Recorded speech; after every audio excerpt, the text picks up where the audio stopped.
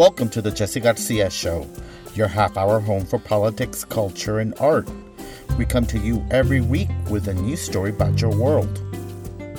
Lights, camera, action. Today's guest is Lydia Blanco Garza, a professional TV, film, and stage actor turned talent agent who's searching for the next best thing. We'll talk about her start in the industry, her adventures in Hollywood on and off screen, and tips for those who want to pursue a career in acting.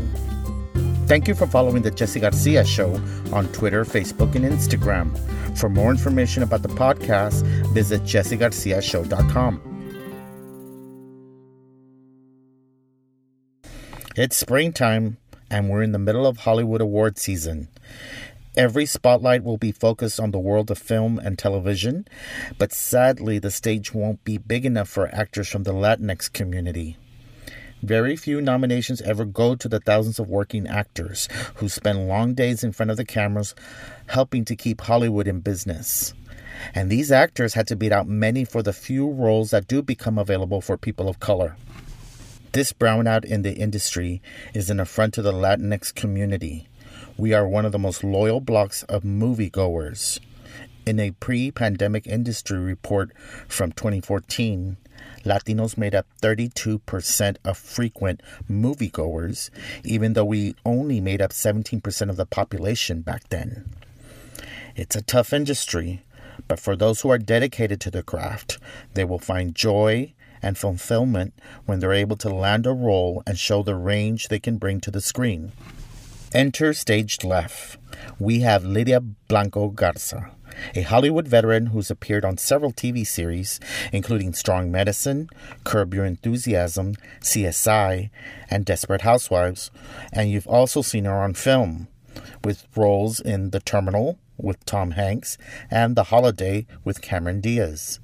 Lydia will talk about her years in the industry and how she's upped her own game in the world of entertainment by becoming her own boss. And now she discovers talent in her region of the United States. I want to welcome to the show a very good friend of mine from way back. We're talking 20 plus years. Lydia Blanco Garza.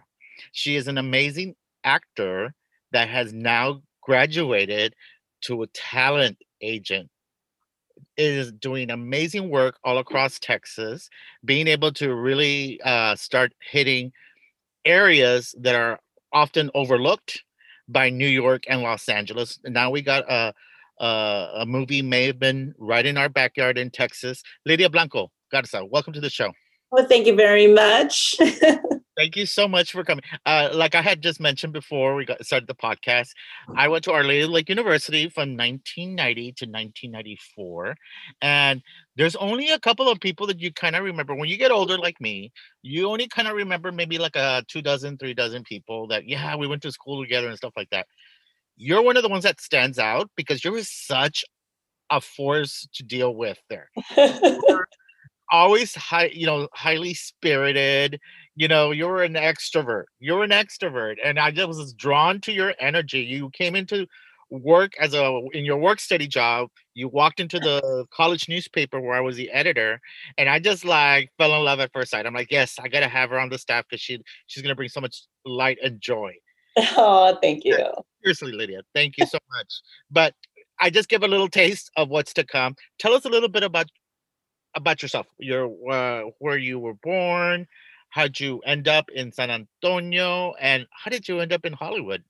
Yes. So I was actually born in Albuquerque, New Mexico. My mom's family is from New Mexico.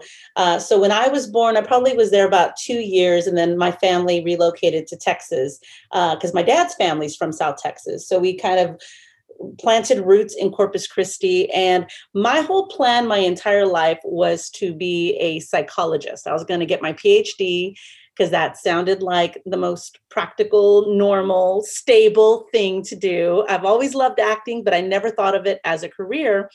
I applied at Our Lady of the Lake University because it was close enough to Corpus, but not in Corpus. So I felt like I was going away to school, but not too far. It's only 2 hours away down the street. 2 hours away. So I would come home, on the holidays or maybe every other weekend whenever I felt like it. So it was very convenient. And I loved Our Lady of the Lake. I felt so at home. I'm a joiner, so like you said, I was joining every little event and newspaper and the It brand is ambassadors. it was a beautiful experience because imagine being dropped off by your Latino family. They drop their first kid to go off to college, and they drive through like the west side of San Antonio. Kind of looks sketchy, but then all of a sudden you see this oasis of Yes, green with these beautiful, beautiful castle-like building.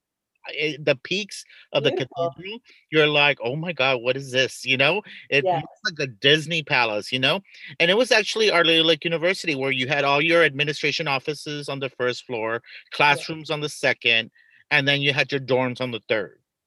It yeah. was like a one-stop shop, and the families loved it, right? It was great. I loved it. And I loved that it was so Latino heavy, like the school. Like I didn't feel out of place. I felt like everybody that I met could have been a best friend or a cousin or somebody at a barbecue. Like it totally, I felt at home at Our Lady of the Lake University. And it's actually there. I got involved with the 24th Street Theater Company. Yeah. Rick Slocum Rick Slocum. used to head. Yeah. Yep, and that was my very first taste of ever being a professional actor. He put me in these plays and these children's plays, and the theater company would perform for schools. They would come in and sit in the audience, and we would do these shows. And that was the first time I ever got paid as an actor. So it introduced me to a career in this field because I never thought it was possible. I was like, this is only going to be a hobby. I obviously can't make a living at doing what I love, so I got to do something else. And during my time in San Antonio, I booked I got cast in a play, The Midsummer Night's Dream, with the San Antonio Symphony at the Majestic Theater in Wow. downtown. Yes, That's big, uh, big time. Carlos Leal was in it with me, Yep. and it was such an amazing experience because I mean I was Jesse Borrego was Puck, Oh you my know, God. Jesse Borrego. Oh my God. Yes. Yes. I love yeah, him. yeah, Yes. he was great, and I got to work with all these actors that were flown in from LA and Chicago, and I was around these professional actors, and I was like, you can actually do this. Like, you can have a living being an actor. You don't have to be famous. You just can do what you love to do as a living, and that's where everything shifted and clicked for me. And I was like, this is what I want to do. And I changed my major and I left. I left San Antonio. But you had to because you had to follow your dream. And, Yeah. and I was gonna say, how did your family react? Because you were going into a psychology degree, but now you're gonna be an actor? Yeah. Ay, Dios mío. What did I your mean, luckily, my parents were very supportive. Like anytime I was in a play in San Antonio, they would drive up to see me, and my dad would be, the proudest guy. so beautiful. Yeah, so he was very supportive, and and they worried, of course, as long as I got my degree is all they cared about. Get your degree, have something to fall back on. But they supported me when I wanted, to move to Los Angeles. They were a little skeptical. I was moving by myself, but they definitely supported me, and financially as well on those months where I couldn't make it, Yeah. until I was able to make it. So it's been a journey, but they've been great for sure. Those are great reasons, that wonderful experience you had in college to make you become an actor. Was there ever like someone's performance that made you feel like, yeah, this is the profession I want? Was it a local actor or maybe you saw a movie that inspired you?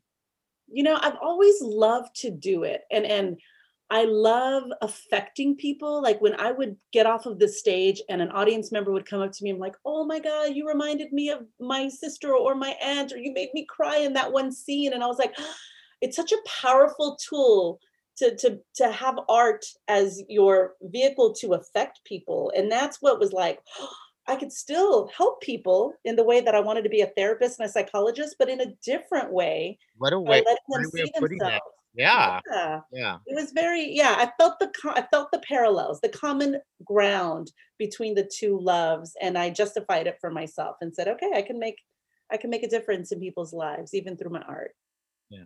What were some of the toughest moments when you decided to go make that drive to Hollywood? And before you got your big break, what were some of the toughest moments? And then tell us about your big break.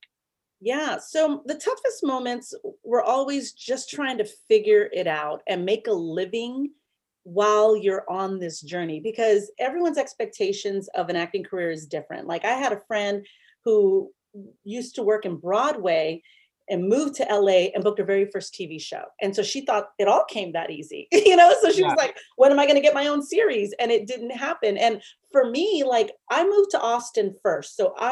When I decided I was going to be an actor and I finished school, I graduated college with a communications degree with an emphasis in theater, television, and film. I moved to Austin, got my first agent, got my first headshots, started doing independent movies, short films, feature films, all of that stuff. So I kind of like paid my dues a little bit when I was in Austin. And then when I went to LA, it was like hitting the reset button. Like it didn't matter what I did in Austin. I had to start again at ground zero, doing non-union background work, just trying to get my foot in the door and like make a living. And it was a challenge because I remember, all my friends would have stable jobs and make money. And I was always like, okay, I'm substitute teaching and I'm trying to like get enough money to pay the rent. So maybe if I only subbed 2 days a week would be just enough money to pay the rent. And then I could focus on just my auditions. Like it was such a juggle It was such during a that time. but thinking back, everybody went through that, depending on what career you're in, you kind of had to go through that in your early 20s, in your Yeah. 20s. But it was so much fun being that young and being able to have all of that going on in your world. It was a struggle, but somehow you had fun doing it, or you Yes. look for sources for fun. And you're Yes. in Hollywood. How fun was that being in the center of it all? It was so much fun, and I love the fact that I moved to LA when I was 26. That's a whole other experience Yes. versus moving there when you're When 18. you're a young woman too. Yeah, like I was graduated, like I felt like independent. I was a woman. Had a good head on my shoulders. I wasn't going to fall for scams or for anything like that. Like I was just a little bit more aware versus if I had gone right after high school, I wouldn't have been able to Yeah. have Navigate all made it at all. So it was fun. It was fun. I had a good time. I was fearless, probably a little naive in my fearlessness of LA. We would go out all the time and walk around and, not really understand the dangers of a big city sometimes. But that. luckily, I never had to endure something like that. And then came your big break. What was that? Yeah. Gosh, a big break. So for me, I had to do a year and a half of background work, non-union background work, which was really tough before I booked my first speaking role on a TV show. And that was Strong Medicine on Lifetime with Okay. Rosa Blasi. And what was full circle about that moment was I actually did background work on that TV show. And so to book my first speaking role on that show, like I didn't sit in the area where the background actors sat. Like they walked me in and took me to my dressing room and I had lines and the makeup people were doing my makeup. Like it was such a full circle moment to go, I was here sitting where they were like last month. And then here I am, with lines. Like it was amazing. So that was like my first job as an actor. And then within like a week or two, I booked a sitcom called Good Morning Miami.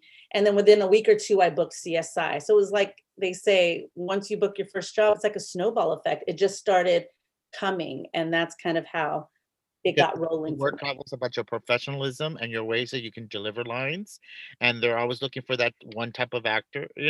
So Yeah. it was I got to see your reel that you Uh-huh. have, so you could show people about professional work you've done. Yeah. I just cried seeing all these scenes on shows that I remember seeing growing up in the last 10, 15 years. You were on all these hit shows. Yeah. And I was just like, "Oh my god, my Lydia, she was everywhere." I was so proud of you, girl. I was like, "Oh my god," and I saw the other scenes at first you play a victim and then you play an actual, cop. The series, I mean, you have a range, girl. Let's just say that. Yeah. Comedy to drama where you're like a victim of a in a CSI type show, and I'm just like, "Oh my god, she played all types of parts." She Yeah. wasn't typecasted as a maid, no, she played every part out there. Yeah. And what's funny is it felt like I was typecast. Like if I played two maids in my entire career, I felt like, oh my God, everything I was doing was a maid. You know what I mean? But it wasn't. Like you said, when you look back and you're like, I'm playing cops, I'm playing, doctors, I'm playing nurses, I'm playing teachers, I'm playing a bunch of different occupations. And I love the fact that I would book stuff that had nothing to do with my ethnicity because I thought all that they saw was a Latina girl. So for them to be like, oh, this is your husband and he's this redheaded white guy, Yeah. and I wasn't Maria and you know Yeah. what I mean? It wasn't about being Yeah. a Hispanic woman married to this white guy. I was just a woman married to this guy. Like I loved that. I loved that I got booked on stuff that had nothing to do with, you know, being That's Latina. very hard because 10, 20 years before you landed there, that was all that was available to us, Yeah. you know? Yeah. So For sure. I'm glad that you saw the beginnings of something where people looked outside the box for a lot of Right. these actors that were up and coming that Yeah. were from diverse backgrounds.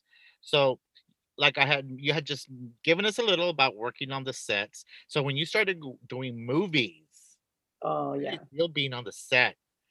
Especially like legends like Tom Hanks, girl. Yeah, I know. That one, it's so funny because I remember that vividly. I remember getting a phone call that I booked the terminal, and it was just a surreal feeling. And then going to set for the first day and seeing Steven Spielberg, Catherine Zeta-Jones, Tom Hanks, like, talking, and then, like, they come and talk to us, come and shake my hand. Like, it was just like, "Where am I? Whose life is this? This is so weird." What your life built up to, you know? It That's was amazing. insane. And what's crazy too about the terminal is like they employed hundreds of background actors, right? Because they needed to fill up an airport terminal with all these people. And I remember getting walked, the AD picked us up, when we checked in and like walked us past all of the sea of extras so we can meet Steven Spielberg. And I just felt so like, wow, there's been so many movies where I was sitting there as an extra, not able to just walk on by and shake Steven Spielberg's hand. And here I was. It was so surreal and dreamlike and amazing. The most amazing experience I've ever had on set. My mother loved that movie, and I had to tell my friend Lydia was on that movie, and she's like, "Okay, I can't wait to watch it again." Oh, It's just he's such a treasure. We all felt so bad when he got COVID. It's I that's know. when It's like not my Tom. that's when shit got real. When Tom Hanks got it, we were like, "Damn, this thing's really coming at us." That's how big we have him on our pedestal, and He's it's so great amazing. that how actors are able to connect with people that much that they become part of the family. Yeah. So it's a very beautiful profession that you chose to follow.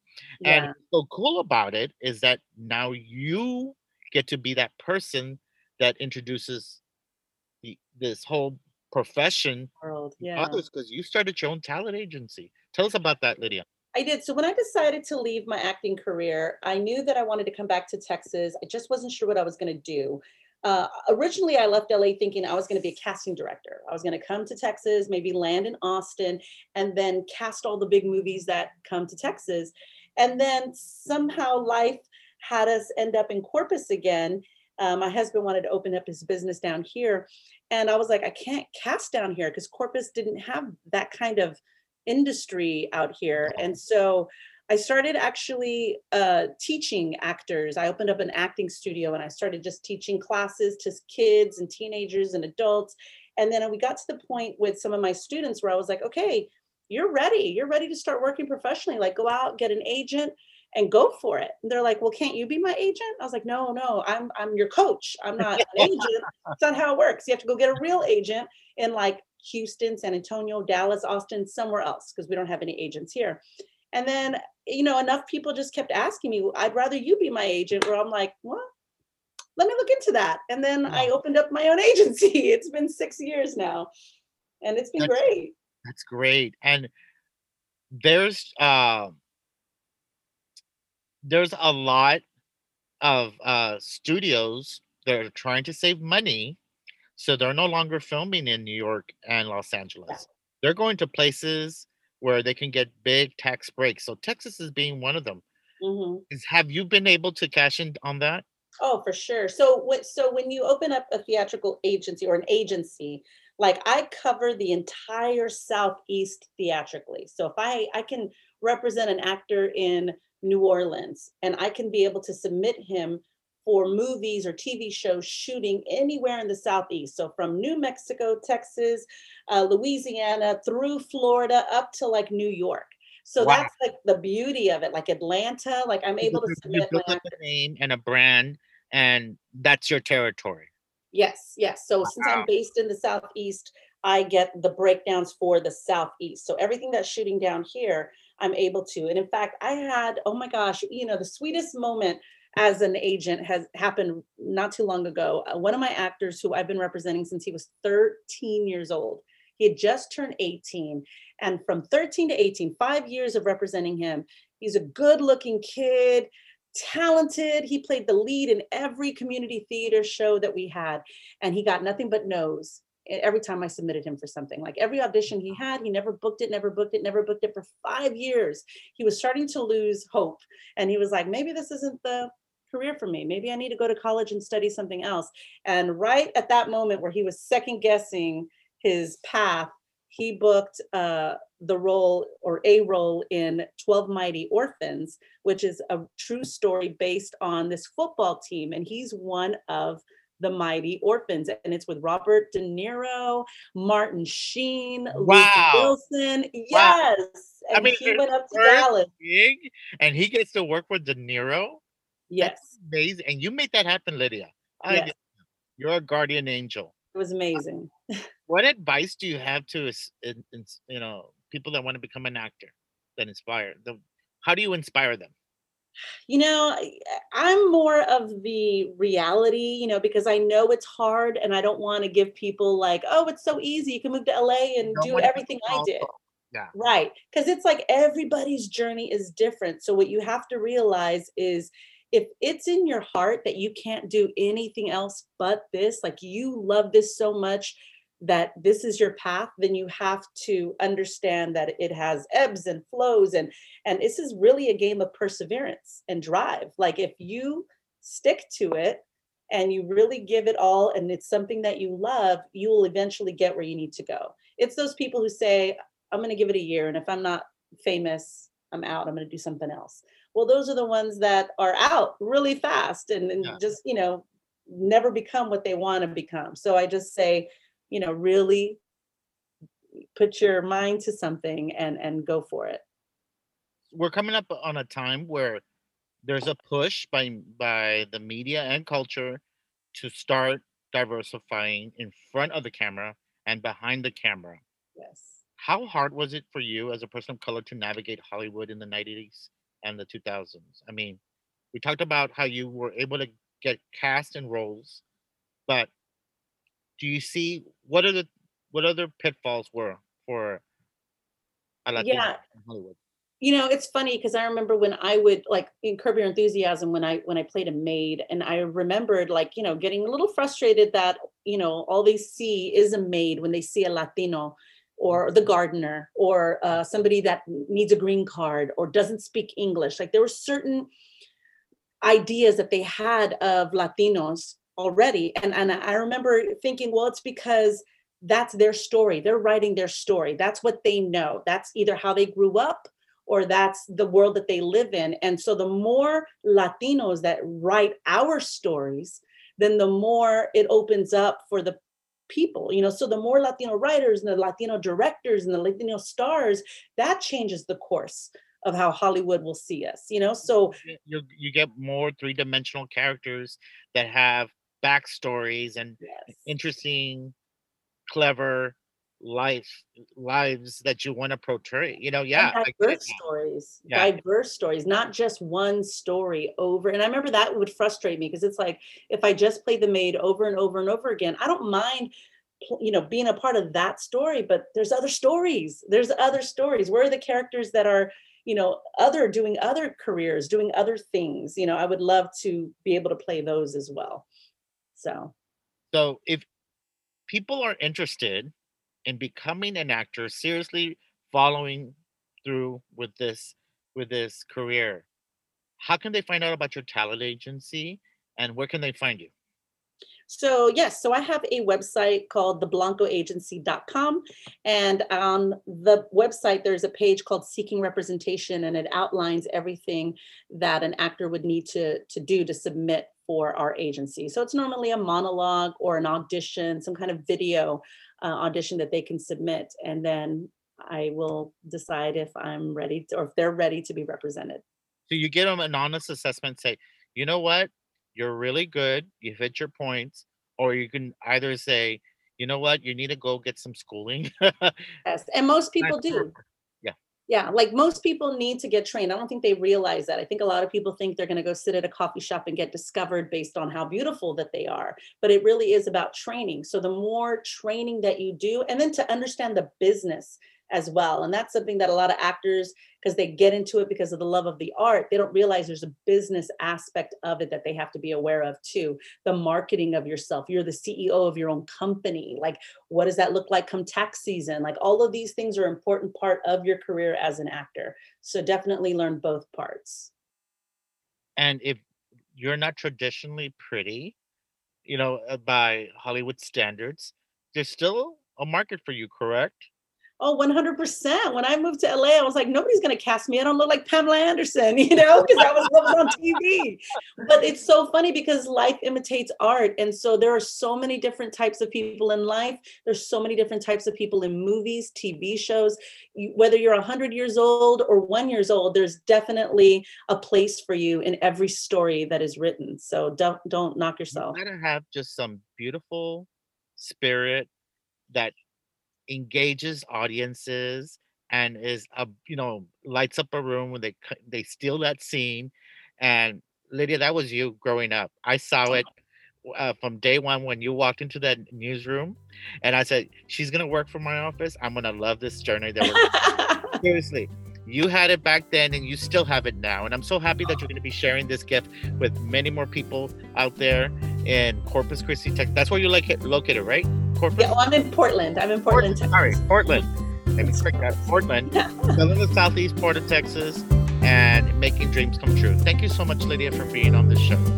Thank you for having me. It was great.